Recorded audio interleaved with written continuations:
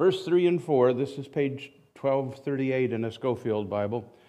And I knew such a man, whether in the body or out of the body, I cannot tell, God knoweth, how that he was caught up into paradise and heard unspeakable words which it is not lawful for a man to utter.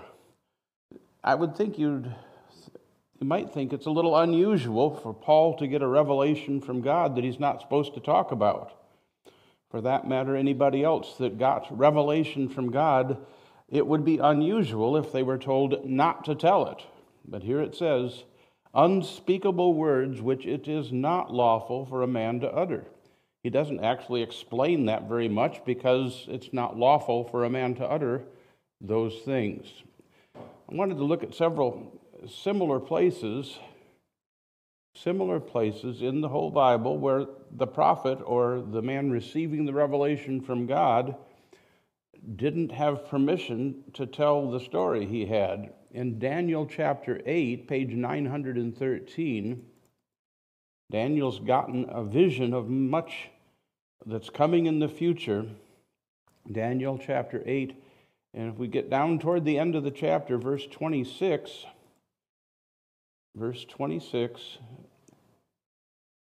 talking about the Antichrist in verse 25 and 26, the vision of the evening, the morning, which was told, is true. Therefore shut thou up the vision, for it shall be for many days. The angel giving the revelation to Daniel for God said, don't publish this, shut it up. It's not for now, it's for later. It's for many days, down the road. In the book of Revelation, something much the same is given. In Revelation chapter 10, page 1399, just go to the back of the book and come in a little bit. John is seeing and hearing things in heaven, and here he records, and when the seven thunders had uttered their voices, I was about to write. And I heard a voice from heaven saying unto me, seal up those things which the seven thunders uttered, and write them not. Whoa, there's something John heard that he wasn't allowed to write for us. Even the prophets themselves didn't always get what it was that they were writing about. In 1 Peter chapter 1, the first letter of Peter, chapter 1, page 1312, in verse 10, Peter's talking about Jesus. And in verse 8, he says, whom having not seen you love, you rejoice with joy unspeakable and full of glory. You receive the end of your faith, even the salvation of your souls. And then in verse 10, he says, of that salvation, of which salvation the prophets themselves have inquired, and searched diligently, who prophesied of the grace that should come unto you. It's in the book. It's in the Old Testament. Peter says so. And the prophets themselves that wrote about it were trying to figure it out. They were searching what, verse 11, or what manner of time the Spirit of Christ which was in them did signify, when the Spirit testified beforehand the sufferings of Christ and the glory that should follow. In prophecy of the coming Messiah, there are two different pictures. There's the picture of the suffering Messiah. We think of Psalm 22 or of Isaiah 53 and these other passages that describe in great detail the cross and his death for sin. And then we would think of the glory that should follow, all the passages about the coming king and ruling over his kingdom forever. But Peter goes on in his letter, the sufferings of Christ and the glory that should follow, unto whom it was revealed, well, they got this, not unto themselves, but unto us. They did minister the things which are now reported unto you, by them which have preached the gospel unto you with the Holy Ghost sent down from heaven, which things the angels desire to look into. The prophets did understand that they were not writing from God for themselves, but for the folks down the road who happen to be us in the time after Christ has come and fulfilled the sufferings of Christ. And we look forward, like they did as well, to the glory that should follow. What a great phrase. you realize that Paul and Apollos and some of the great preachers whose work is recorded in the New Testament had a two-point message. The two-point message when they went to the Jews and to the Gentiles was that Christ had to suffer, had to die and rise again, and the other half of the message, this Jesus is Christ. They didn't think of saying Jesus Christ together and think they'd be understood as referring to God's Messiah, whose name happened to be Jesus. They talked about the coming Messiah prophesied in the Old Testament, the Christ, the Messiah, and then pointed out that the one who fulfilled the prophecies was Jesus of Nazareth. Jesus of Nazareth is the Christ of God.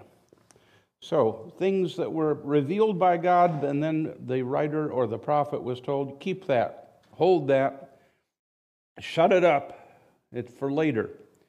It's for later. We'll go back now to 2 Corinthians chapter 2. We'll drop down to verse 7. This is about page 1239 in the Schofield Bible. Paul was talking about himself when he got this kind of amazing revelation that words that were not allowed to be told. Excuse me. I turn away from the microphone and I'm wearing it on my head. Lest I should be exalted above measure through the abundance of the revelations that was given to me. There was given to me, well, Paul got a gift. To keep him from being exalted above measure because of all the revelations he got, he was given a gift, a thorn in the flesh. I've lived in Florida, at least in the wintertime, all of my life, except when I was off in the Marine Corps. And when we were kids and came down to Florida, we'd see a stretch of grass or a sand, and there's something attractive beyond it, like the ocean. And we'd jump out of the car and go running across and get about 20 feet and cry out and die and fall to the ground in pain because of the sand spurs that were there. Thorns in the flesh. I am familiar with those. Paul's might have been worse than mine, but I know what a thorn in the flesh is like. And he says it was given to him, apparently like from God. God gave these things to him, but it's the messenger of Satan. God uses his adversary any way he wants to, and he uses Satan by this thorn in the flesh to buffet Paul, to buffet me, and to beat him around. Buffet means what you think it means. It's kind of getting clubbed about. And he said, it was given to me lest I should be exalted above measure. Do you see that he said the same thing twice at the beginning and at the end of verse 7? Paul, why do you have that great pain? Lest I should be exalted above measure. Why do you have it? Lest I should be exalted above measure. Paul is understanding and repeating for us God's concern that he not be too big-headed. Verse 8, he's a prayer man. For this thing, I besought the Lord thrice, that it might depart from me. Well, certainly, if you pray for something 3 times, God will answer. Yeah? And he, God, the Lord, said unto me, my grace is sufficient for thee. My strength is made perfect in weakness. What an answer. God did answer his prayer. He said, no. Most gladly, therefore, will I rather glory in mine infirmities, that the power of Christ may rest upon me. In my notes, I make a thought here. There's little point to guess at what might be the nature of the thorn affliction. It might have been a physical malady. Many guess that it is. It might have literally been an angel of Satan, the angel of Satan, the dread spirit that shows up to intimidate Paul now and again. If you've ever read or watched the history of the man Martin Luther, the reformer who broke with the Catholic Church in Germany, you know that he testifies that many times he was set upon by Satan, by the devil himself, fearsome angelic beings, whether it was Satan himself or not. Luther thought it was.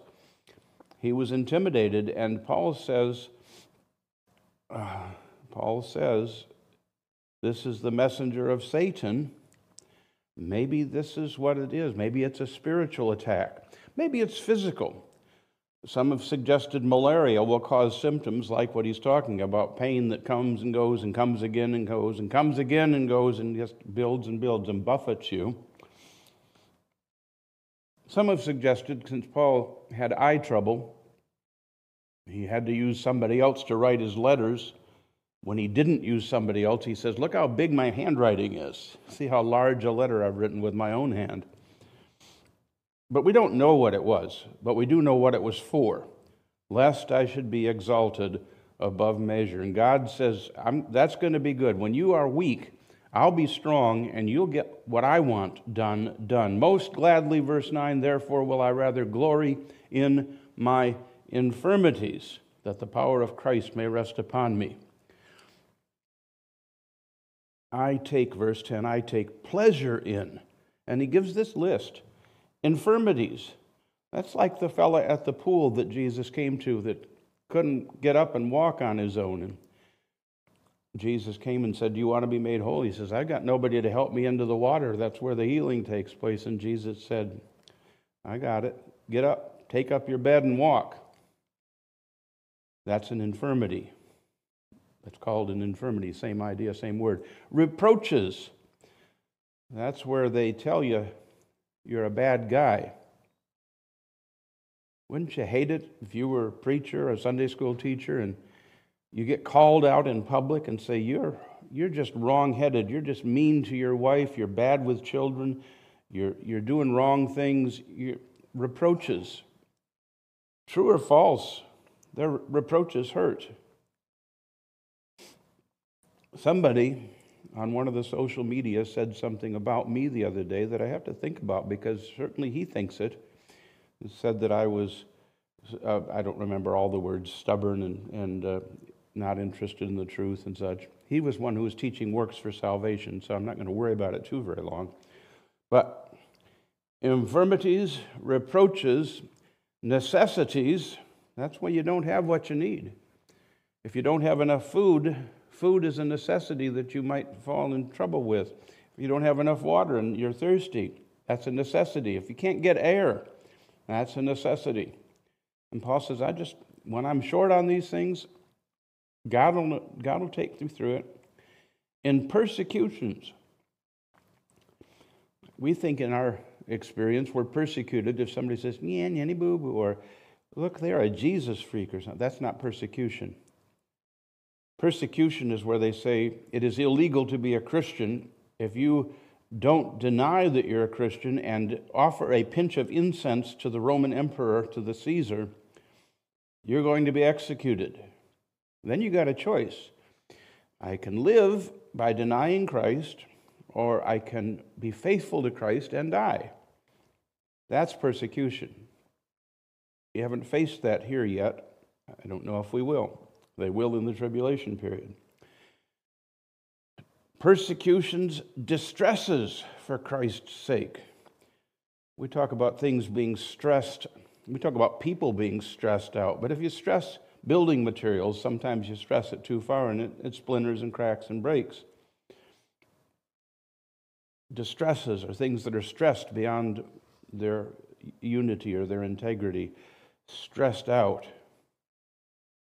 We use that term lightly, but distresses is a real problem, and many people face. And Paul says, I take pleasure in distress, for when I am weak, when I just can't do it, God says, then my strength is made perfect in weakness. My strength, my grace is sufficient for thee, so I'll just glory in my infirmities, and then it'll be the power of Christ that rests upon me when I get it done. So that's the end of that little section. Verse 11 down to verse 9. It's a little bit longer, but we're rolling right through here. 11 through 19. We're going to start here. Page 1239. Paul says this to the Corinthians one more time. I am become a fool in glorying. All this stuff like I'm bragging, man. You have compelled me. I ought to have been commended of you. You should be the one standing up for me. You should be the one saying, yes, Paul's an apostle. We know it because he led us to the Lord. I have For I ought to have been commended by you. In nothing am I behind the very chiefest apostles, even though I'm nothing. Truly the signs of an apostle were wrought among you in patience, and signs and wonders and mighty deeds. Well, what is it wherein you were inferior to other churches, except be that I myself was not burdensome to you? Forgive me this wrong. I didn't take your money. I didn't take things from you. Verse 14, he says, look, it's the third time I visited you, then I wrote you a letter. I'm ready to come to you. I'm going to write you this letter. I'm ready to come to you. I will not be burdensome to you. I'm not going to come to get your stuff. I seek not yours, but you. I don't want what you have. I want you. The children ought not lay up for the parents, but the parents for the children. Now, I've seen bumper stickers that say otherwise. A big motorhome going down the road says, I'm spending my children's inheritance. And I think I kind of like that, but that's just me. Verse 15, I will very gladly spend and be spent for you. Wow. These people that he had to rebuke and tell them they should be standing up for him, his attitude toward them, I will very gladly spend and be spent for you. I'll give you what I have. I'll give out all that I have. Be spent out. Though the more abundantly I love you, the less I be loved. Even if you respond badly to this love of mine, I'm going to keep on loving and loving more and more abundantly. Be it so. Verse 16, I did not burden you, but being crafty, I caught you with guile. I'm going to get you to love me anyway. Did I make a gain of you by any of them whom I sent to you? When I sent Titus or these other folks, did I make a gain of you? Did we get stuff from you? Did we take your money? I desired Titus, and with him I sent a brother. Those two fellows, did they make a gain of you? They walked like I did. Walked we not in the same spirit? Walked we not in the same steps? They didn't take stuff from you. Again, think you that we excuse ourselves unto you? We speak before God in Christ. This is him. I'm telling you the truth. We do all things, dearly beloved, for your building up, your edifying. That's kind of a long passage together there. He starts off saying it's foolishness to talk like this. His recitation of his own qualities was foolish, and he blames them for it. You should have been standing up for me. They should have been the ones standing up for Paul rather than inviting in the other, even false teachers. He says, now you saw by my hand the signs of an apostle. Verse 12, truly the signs of an apostle were wrought among you in all patience and signs and wonders and mighty deeds. There's 3 Greek words there, signs, wonders, and mighty deeds. They are the same 3 Greek words that are used in Hebrews chapter 2, verses 3 and 4. I think Paul wrote that too. This was one of the reasons, I think, just a little reason. Hebrews 2, 3 and 4, he talks about this so great salvation, which at the first began to be spoken by the Lord, and was confirmed unto us by them that heard him. God also bearing them witness with signs and wonders, and with divers miracles, and gifts of the Holy Ghost according to his own will. That word signs is the same word used in Mark chapter 16, verse 17, Mark 16, 17. I'll get there in a moment. Click. This, page 1069. Jesus speaking before he left. This is Mark's rendition of the Great Commission. These signs shall follow them that believe. In my name they shall cast out devils. They shall speak with new tongues. They shall take up serpents. If they drink any deadly thing, if they drink any deadly thing, it shall not hurt them. They shall lay hands on the sick, and they shall recover. Mark 16, 17, and 18 reports the same thing prophetically from Jesus' mouth that Paul in Hebrews 2 says happened. That the ones that heard and saw Jesus teaching about salvation, their authority was established because God gave them signs and wonders and diverse miracles to do. That was what they were for because they didn't have the New Testament. They didn't have the whole book, they just had the Old Testament. The authority was established by the signs and wonders and diverse miracles. And that makes sense. One more mention as we're sort of at that thought, signs. That was not what I wanted to do. In John's gospel, you know that he says there were many other signs done in the presence of our presence, more so than could be written. And then he says, but these signs are written that you might believe that Jesus is the Christ, the Son of God, and that believing you might have life through his name. John kind of giving the purpose for including what he did include in his gospel. It's a gospel presentation. It's a gospel tract, if you will. The signs were done. And the ones that were done were recorded by John so that people would believe.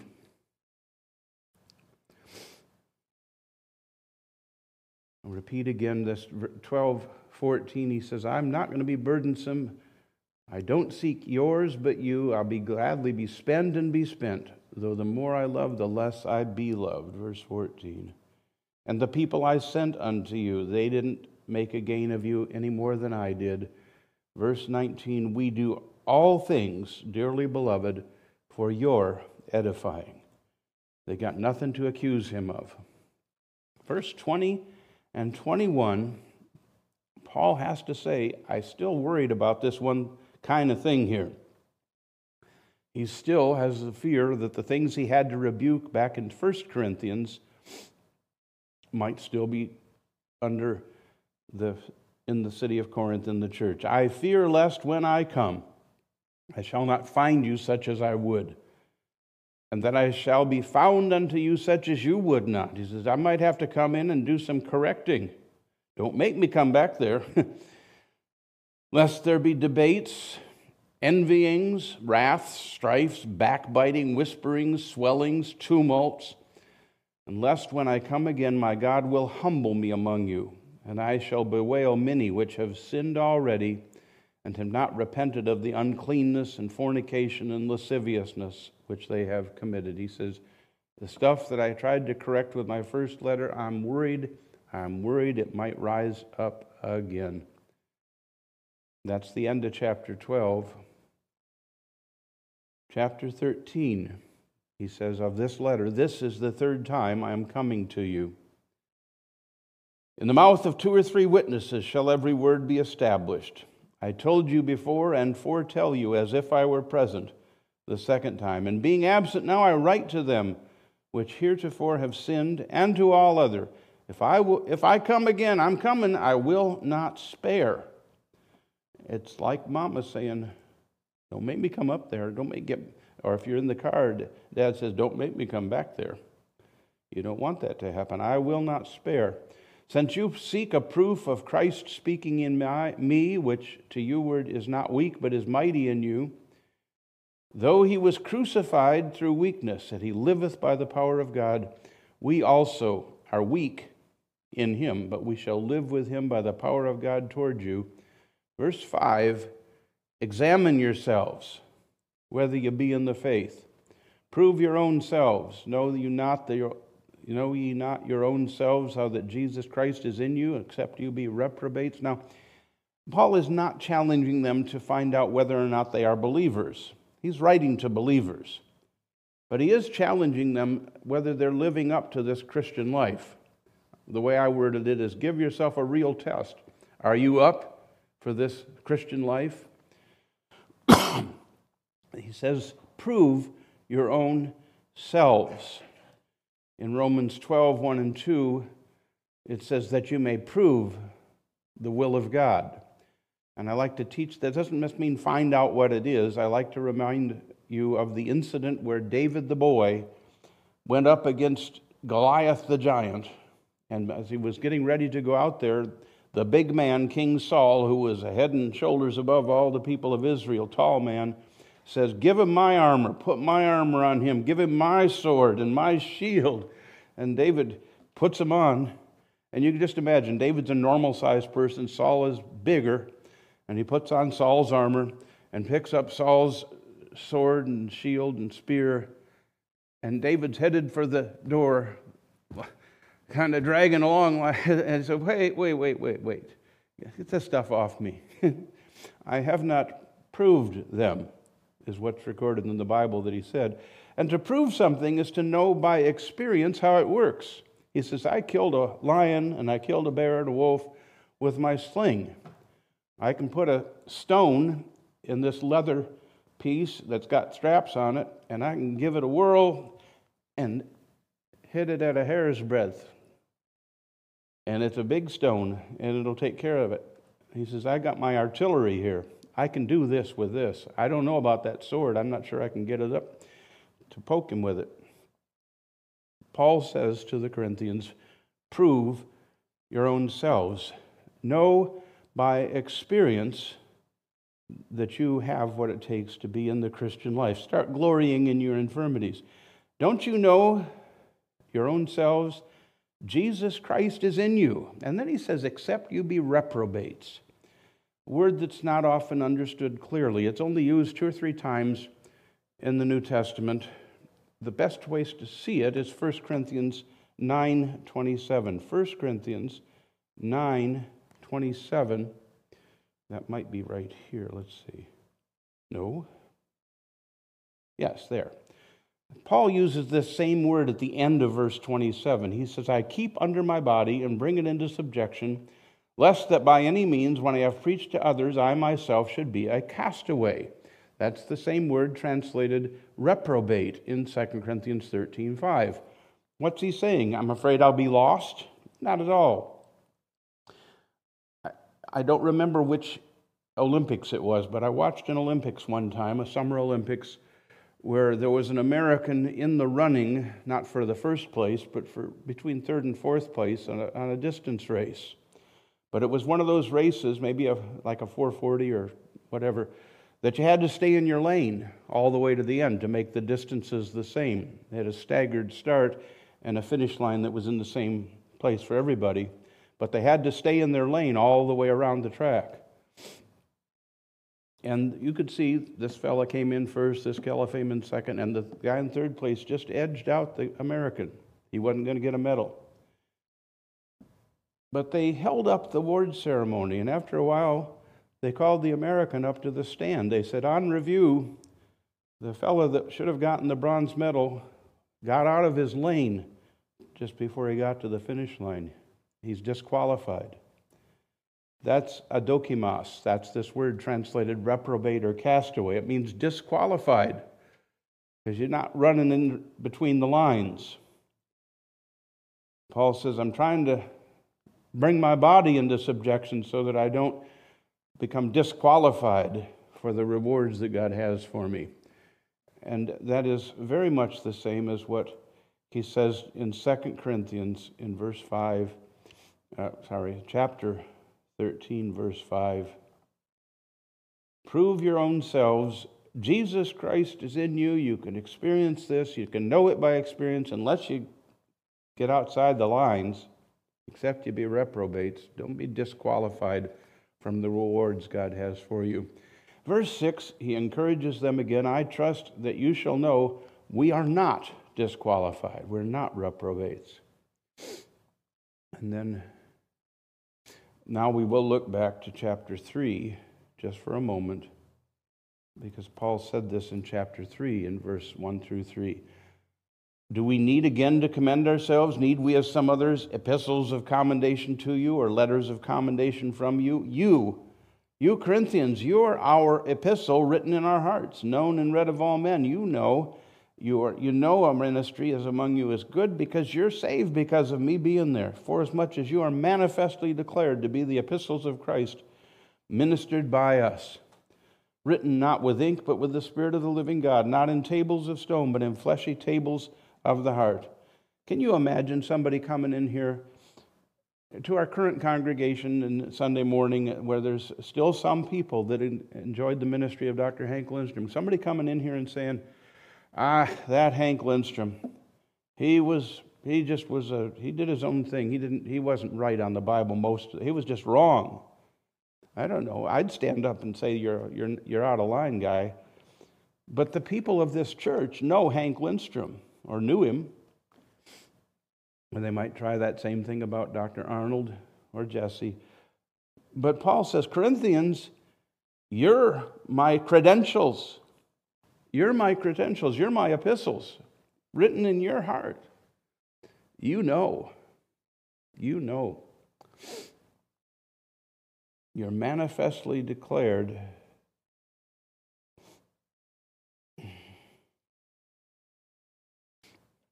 sorry, I lost my mind here. The rest of the passage in verse 3, we already read it. Okay. So we go on to chapter 13 and verse 7. Now I pray to God that you do no evil. Not that we should appear approved. It's not for my sake, but that you should do that which is honest. Even if I was disqualified, you should get rewarded. You get yourself a reward. Do what's right. Don't do it for me. It's not how I will look.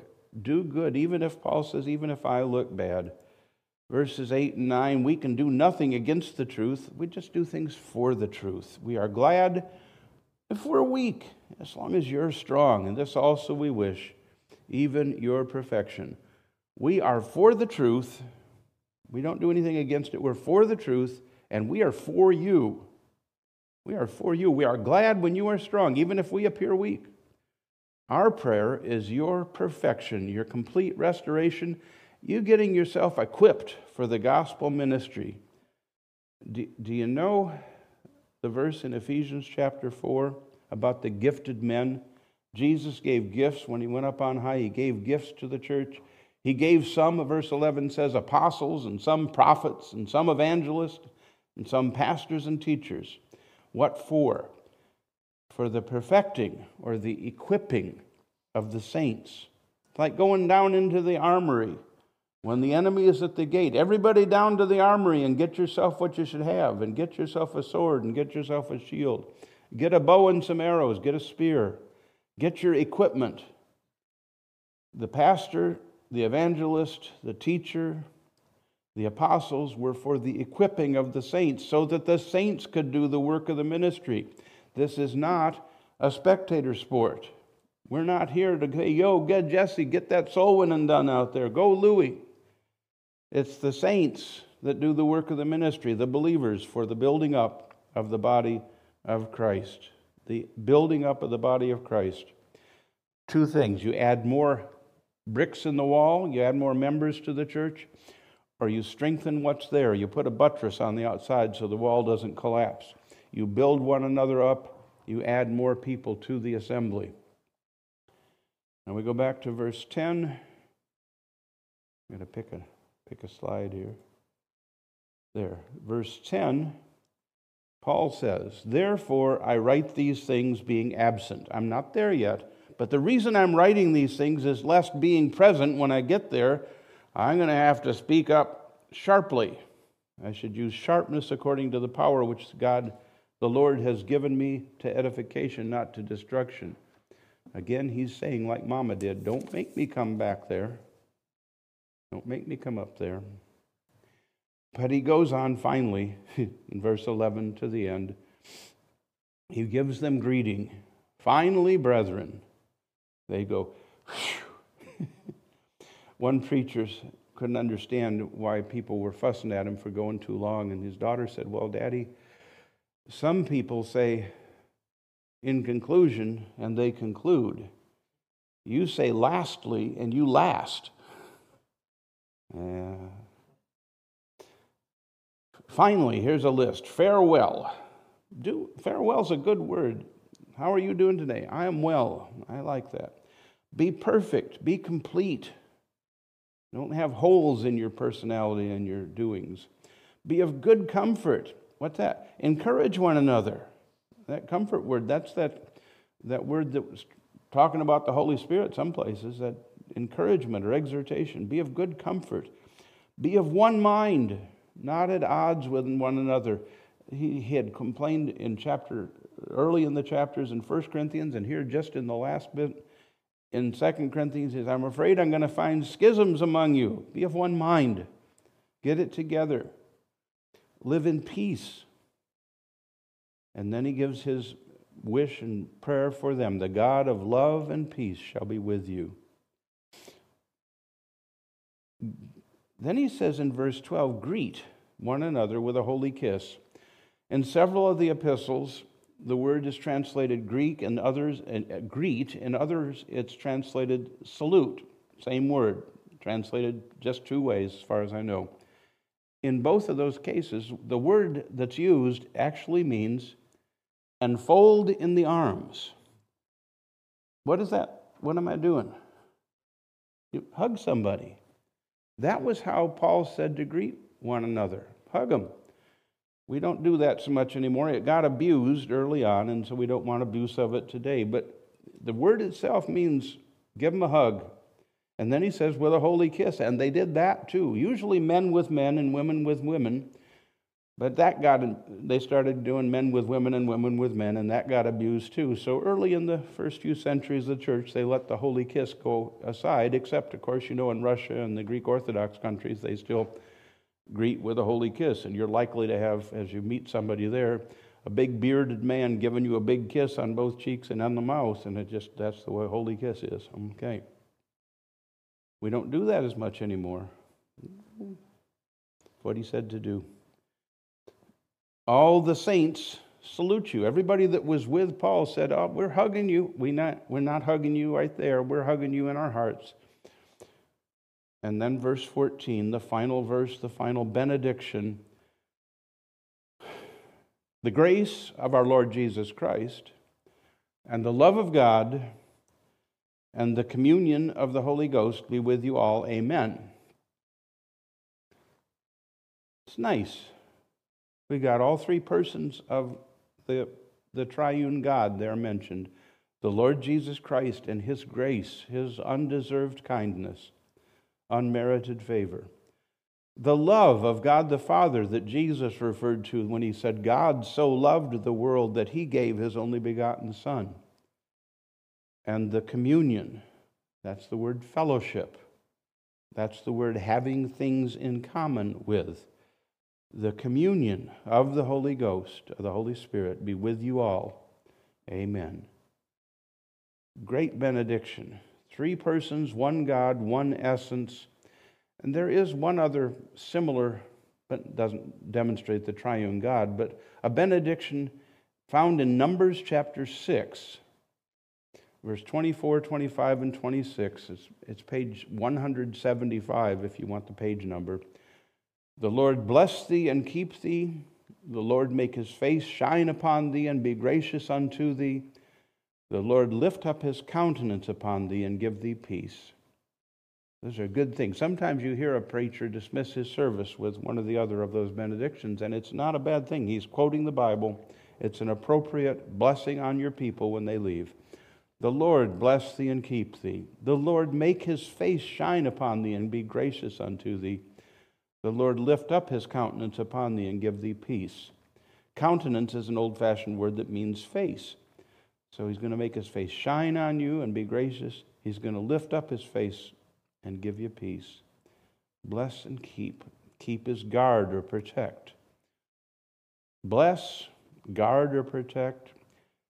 Shine, receive grace. Peace. Those are good things. How can we have this peace that God gives? Well, we studied this so very long ago in the chapter 5 section of 2 Corinthians, at the end of chapter 5, where Paul summarizes his ministry. He says in verse 18, all things are of God, who has reconciled us to Himself by Jesus Christ. Why do we need to be reconciled to God? Because of this stuff. Sin, it says on it, if you can't read that. But if God is holy and perfect and high above us, and we let this hand represent God, and we let this hand represent us, we've the ones with sin, and we have sin that keeps us from God. Sin comes between us and God. A problem we could not solve, but a problem that God loved the world so much that He chose to solve it. God so loved the world with their sin that He gave His only begotten Son, not to be a baby in Bethlehem, but to be the substitute for man on the cross. Man deserved to die for his sin. God gave Him, and when Jesus died on the cross, He took my sin and your sin. the sins of all mankind, and died under it, was buried, and rose again the third day without the sin. He paid for it in his death. And he came back from the dead to prove it was done. He was buried for 3 days to prove he was dead. He rose again to prove it was accepted by God. And what stood between us and Jesus is taken out of the way. Verse 19 says, here's how it is. God was in Christ, reconciling the world unto himself. He's taken it out of the way, not imputing their trespasses unto them. He's not putting these on us anymore. But he's committed to us who have believed the word of reconciliation. We're supposed to talk about this. Payment for sin. We are ambassadors for Christ, as though God did beseech you by us. We pray you in Christ's stead. Believe in Jesus. Be reconciled to God. One more verse. He made him who knew no sin to be sin for us, that we might be made the very righteousness of God in him. That's the gospel message. Jesus died for sins for all mankind. All mankind's sins have been taken out of the way, but only those who believe in Jesus have the righteousness of God put to their account. And pray that you'll do that if you never have before. It is possible to do that until you draw your last breath, after which you are out of time. And so we ask you to be saved while it is still today. Father in heaven, thank you for your word in this study we've had together in 2 Corinthians. We pray that you'll take your word and use it to help people to trust in Jesus as their Savior. Help each of us who know, beseech people in Christ's stead. Be reconciled to God. Be reconciled to God. In Jesus' name, amen.